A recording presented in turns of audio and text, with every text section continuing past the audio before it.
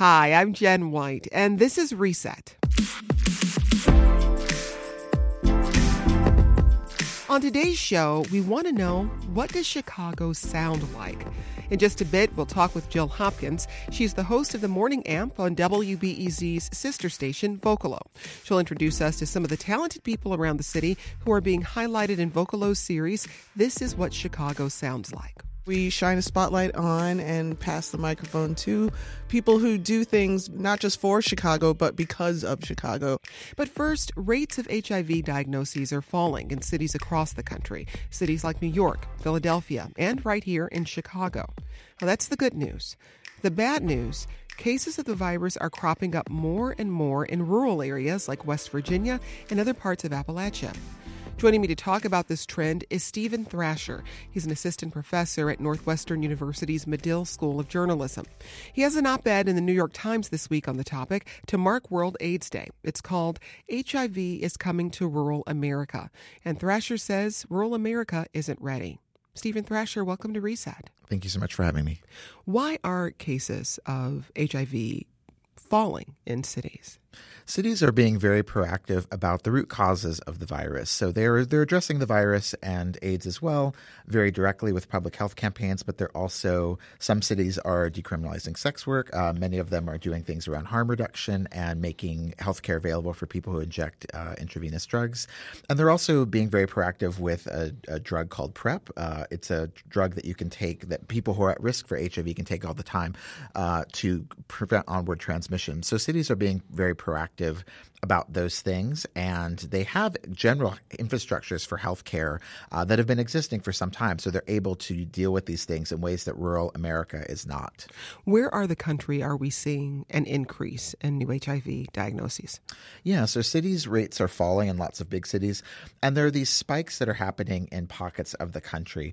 For the past few years, we've had some sense that the Mississippi Delta was a place where there was high prevalence, and there's been active work about that. But in rural counties all around the country, there are these outbreaks that are happening. The first one that we saw quite extensively was in Scott County, Indiana, in 2014 and 2015, and that was when now Vice President Mike Pence was then the governor. And it was really newsworthy at the time because his public health people came to him and said, we need to do something about needle exchange. The way that these outbreaks are happening is that in deindustrialized places, when economic hard times hit, the unemployment and the issues around that really dovetail with the opioid crisis.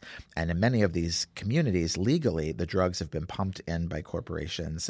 There's one town in West Virginia that has a population of about 2,900 people where 20 million drugs have been sent over just a few years. So when deindustrialization happens and people lose their jobs, they become addicted to legal prescription drugs. And when they can't get those, they often turn to using syringes with fentanyl and with heroin. And so in places like Scott County, the public health people in Indiana saw what was happening and knew something to be done about it. And Pence famously said he needed to pray about it and took some weeks before that came to be. But the real issue, which my colleague Greg Gonzalez does research about this at Yale, is that the issue wasn't just that Pence took time to pray about it. It was also that Indiana had gotten rid of a lot of the testing mechanisms in the first place. And when that happened, when Scott County happened, the Centers for Disease Control found 220 counties throughout the United States where there were similar things ready to happen, that these were counties where there wasn't much infrastructure and the elements were at play for another outbreak to happen. And now that's happening in rural West Virginia. So when you talk about testing, are you talking about community health facilities or what falls under that umbrella? There are various ways that testing happens. So there are testing clinics directly for HIV, but also at the level, when I was reporting the story for the New York Times, I found out that, and it was news to me because I lived in New York and now I live here in Chicago. And as a gay man, my doctors in various capacities will ask me to get tested, or I'll proactively get tested. But in many of these places, the family doctor, community doctors never ask for people to be tested. They might not even know how to test, or it just might not be part of their practice. And so testing is not happening at the level of the family doctor. There aren't campaigns to get people tested. There's not sort of public health drives to get tested in these places. And then when people become increasingly at risk because they might be using intravenous drugs or that they're having intimate relations with somebody who is using intravenous drugs, their doctor might not think to get them tested at that point.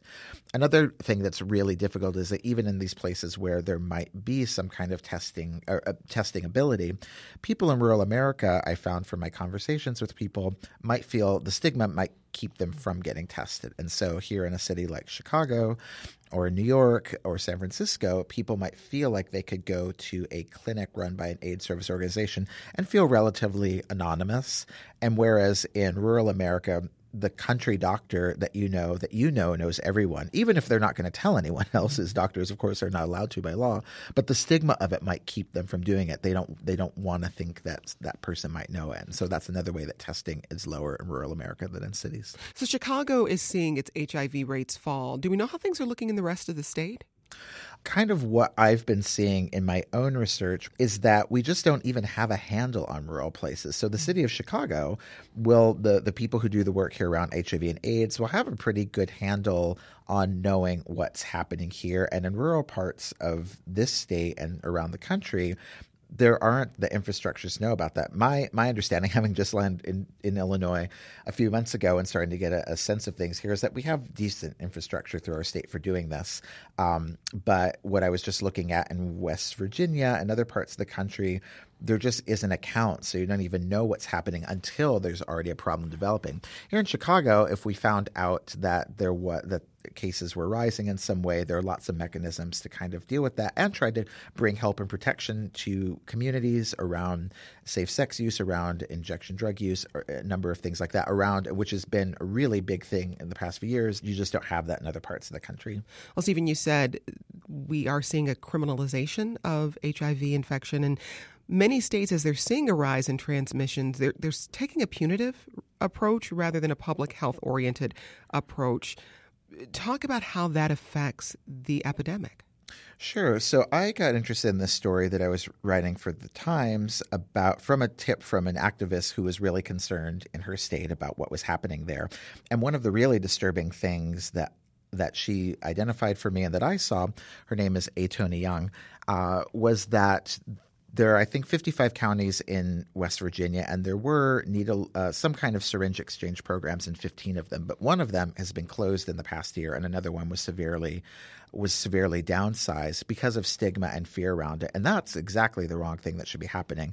There needs to not only be these kinds of programs throughout the state, particularly when you see that this is how the virus is moving, and the criminalization of having syringes itself keeps people from getting clean syringes, and not only as a harm to them, but as harm to their sexual partners and everyone in their networks. So that's one way the criminalization affects things and is going in the wrong direction there. In my own research, I've been studying for the past 6 years now a prosecution in Missouri, a young man named Michael Johnson. It was known as the Tiger Mandingo case, and he was prosecuted for exposing and transmitting HIV to other people, initially sentenced to 31 years in prison. In part because of our reporting, he was able to have his sentence overturned because of prosecutorial misconduct, and he got out of prison in July, and I was there to meet him. But everything about that case, since I've been reporting it, criminalization doesn't help. It increases stigma. It doesn't decrease transmission. Most people who are living with the virus and it's transmitting through them don't even know their status. And so criminalization doesn't help in any way. At the same time, what I've felt really disturbed about is that the county that I study, St. Charles County, spent a huge amount of money and time trying to prosecute this young man. Ostensibly, I think their reasoning was that they thought that would help lower rates of HIV. The prosecutor is now actually calling for the repeal of these laws. But at the time, I think they thought that this would help lower transmission. And at the same time, they just closed 2 years ago their only STI clinic in the county. They were seeing about 1,000 patients a year, and they closed it down. And so that's also a really good way to understand that criminalizing something doesn't help, that the money that county was putting into criminalizing it wasn't helping. And at the same time, they're closing their STI clinics. So now if there is an outbreak in a place like that, it's more likely to happen. And because people aren't getting tested, we're not going to know about it until it's moved quite a bit. So, Stephen, historically, when we look at who was most affected by HIV, it was queer Black men. Mm-hmm. And I'm curious, what role do you think that played in determining the initial public health response to the disease and how that's playing out today? All of this has a huge amount to do with race. And even from the beginning of the time the epidemic was being counted, it was disproportionately a Black disease, or Black people were very disproportionately affected. That disparity has grown, actually, even after 1996. This is kind of where I think the change happens. 96, medication becomes available called ARVs that are highly effective. And for the people who get them, it's life-saving. And for the people around them who have sex with them, who are intimately involved with them, it is a game changer. And so the prevalence goes way down amongst white Americans. The real problem is that white gay Americans, even white gay Americans living with HIV after they get the drugs, become very disinvested in AIDS politics. And so there's all this frenetic activity before 96. In my research, I actually see the rate of, if you look at it by race and not by sexuality, the rate of AIDS before 96 is lower than it is for African Americans today. When there was no medication, it was lower in all this political activity than this for African Americans now. This is not because African Americans engage in quote unquote riskier behavior. It's just that because we largely didn't get the drugs, the prevalence has actually gone up in our community. And so race has had a lot to do with it. And it's been interesting. My story for the Times was the most read Times story yesterday, and which has not been the case about other AIDS things that I've written before, but it is really about the crisis coming to rural white America, and I think that might actually engender much more political will to deal with the crisis. What do you think lawmakers can do to help counter rising HIV infection rates, or to continue the work that we see in places like Chicago where we're seeing those rates fall? Policymakers need to, one, embrace sex-positive education, including queer and trans-specific education. I'm very excited here in Illinois when I knew I was going to be moving here that we are going to be having LGBTQ education in public schools. And that's really important to understand, to decrease stigma and to help young people not feel about their bodies and as they become sexually active to know how to protect themselves. So that's one thing they can do. At an emergency level, municipalities and states and the federal government really need to decriminalize drug use and the use of syringes, because even if a locality creates some kind of a syringe program, in Indiana it was a felony to have a syringe, and many places in the country it's a felony and it's illegal under federal law, I believe. So undoing that, and then also decriminalizing sex work, drug use, these things that make it really hard for people when times are tough. In deindustrializing places, people often are using injection drugs, and they may often be engaging in sex work to survive. And when the means of life, particularly kind of the hardest means of life, are criminalized, it makes it hard for people to get the care they have. Cities are really at the forefront of having comprehensive health approaches around this, and it's been great. New York and Philly just released their numbers in the past few weeks and have huge strides through the use of this drug, Truvada. But also, of course, cities we're not counting everybody, and homelessness is a major factor in how people seroconvert. So dealing with policies that keep people housed. And one of the reasons I study HIV and AIDS is because it's just a prism for understanding all the things that are going wrong in the society. So lawmakers and policy people can address things that make life better for people in general, and that's going to decrease rates of HIV when people are healthy and able to have access to housing and medicine. That's Stephen Thrasher, assistant professor at Northwestern University's Medill School of Journalism, Media, and Communications. Stephen, thanks for joining us. Thanks so much for having me. Chicago is known as a dynamic city. It's known for its diversity. Well, Vocalo, our sister station, showcases that diversity in a lot of ways. And one way is their ongoing series called This Is What Chicago Sounds Like. Logan Square. I'm from Logan Square. Rogers Park, Pilsen. From Pilsen neighborhood. Bridgeport. Humboldt Park. Jefferson Park. Ukrainian Village. The series features Chicagoans who contribute their talents, be it art or business, to the culture of the city. And for this holiday season, they're profiling people who give back. Joining me now is Jill Hopkins. She's the host of The Morning Amp on Vocalo. She's going to tell us more about these profiles. Hey, Jill. Hello, Jen. How are you? I'm well. So for those who are new to Vocalo Radio, just remind people what the station is about, what programming is like. Sure. We are Chicago's urban alternative station. What that means is that house music will always have a home with us, hip-hop, R&B, soul, and a lot of local music. We are very Chicago-focused, and I think that kind of feeds into all of our programming, Reclaim Soul, Rhythm Lab, and of course, The Morning Amp. Yeah. So this is what Chicago sounds like, the series. It's been going on for a little while now, but just describe what you're trying to help people understand about the city through this series. We started this series in 2016 when we came to the realization that Chicagoans are proud of Chicago like people aren't from other places. And so we wanted to create a series where we shine a spotlight on and pass the microphone to people who do things not just for Chicago, but because of Chicago. Everyone that we speak to, the city is a muse of theirs. So we're very lucky that we've met so many great people through this series. No, as I said, you're doing something a little different this time around. You're focusing on people who give back. How did that selection process work? Well, we all sat around in a room feeling terrible about ourselves because we are nowhere near the people that these folks are.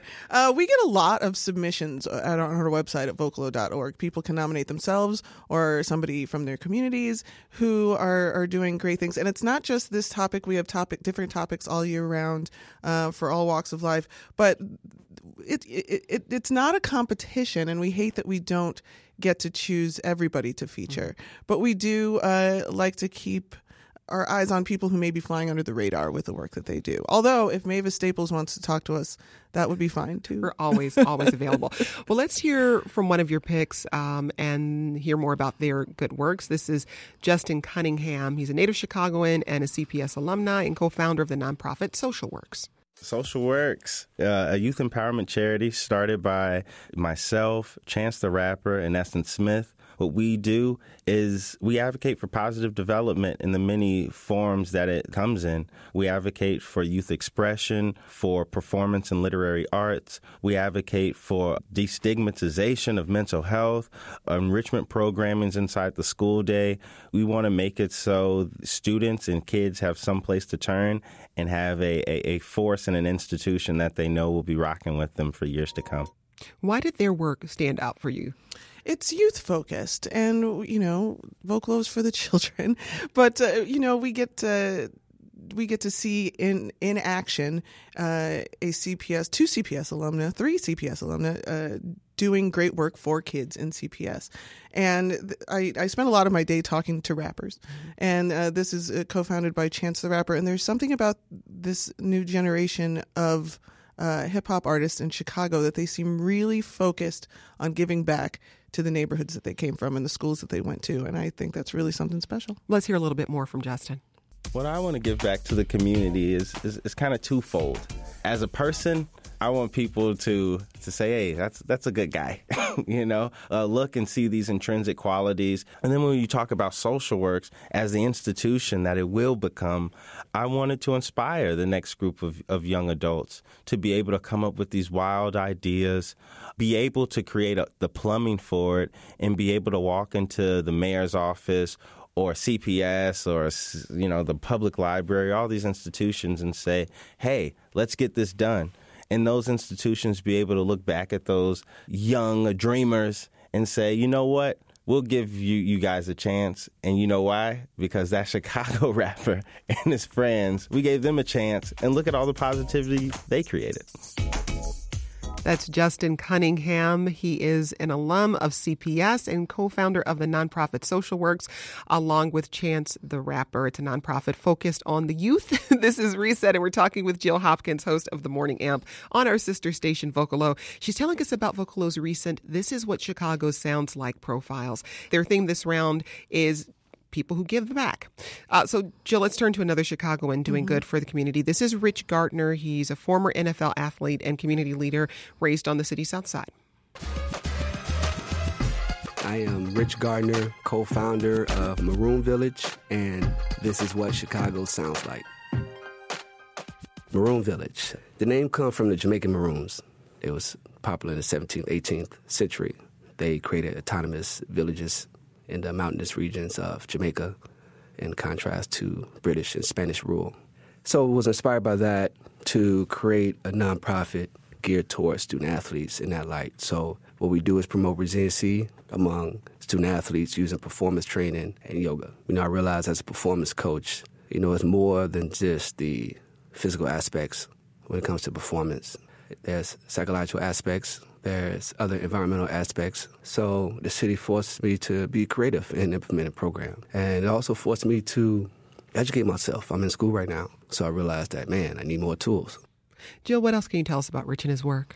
Rich helps kids get scholarships, and I think that goes a long way. Another thing that I think is really admirable about this program is that he incorporates meditation and mindfulness into it in addition to physical fitness. And I think that's really important to teach kids how to maintain their minds while they're working out their bodies. Well, Rich also talks about a really specific way he'd like to give back to Chicago's athletes. At the end of the day, I would like to give Chicago the gift of being authentic. And just want to remind everyone that they're not the logos that they wear. They're not their traumatic experiences. And the most important, they're not the stories that the mainstream media narrates. So being authentic is speaking truth into the world. And Maroon Village encourage dialogue so our student athletes can speak truth. And that speaking truth will help, liberate them and help them be resilient and become successful. So he's really challenging people to examine their identity, and that advice holds true for anybody, not just the young people. Oh, absolutely. And notice how he says student athletes. Mm-hmm. He's not, preaching all of this in place of an education. This is certainly something to be learned alongside. Well, you've got several more profiles coming out this week. Tell us a little bit more about what we can expect. Tomorrow, we're going to hear from Subia Rivers from Healthy Hood. We're in the middle of what I like to call starch season, so we've got two folks helping us get healthy. Jamal Cole will stop in on Thursday from My Block, My Hood, My City. They do great work in all of the neighborhoods on the south and west sides. And Friday brings Katie Augustin from KT's Kids. That's an organization that helps children in rehabilitation hospitals experience joy and wonder in the summer and winters through some great camps that they have going on. If people want to learn more about these people or the work they do, where can they find This Is What Chicago Sounds Like profiles? You can go to vocalo.org. You can not only listen to all of these that we have this week, but going back for the rest of the year, you can catch up on those. And you can nominate somebody or nominate yourself. Just because you're a selfless person doesn't mean you can't be also self-promotional. Why do you think this is important, Jill, to highlight the voices and the stories of people who are doing this kind of work in Chicago? Because sometimes when you're doing this kind of work, you're not necessarily looking for attention, but many hands make light work. So if we can call attention to the work that these folks are doing and maybe get people involved, the work that they can do, we'll be able to grow and expand and get done what we all want to get done, which is make Chicago a better place. That's it for Reset. Keep in touch with the show via Twitter. We're at WBEZ Reset. I'm at J White Pub Radio. I'm Jen White. Thanks for listening, and let's talk again tomorrow.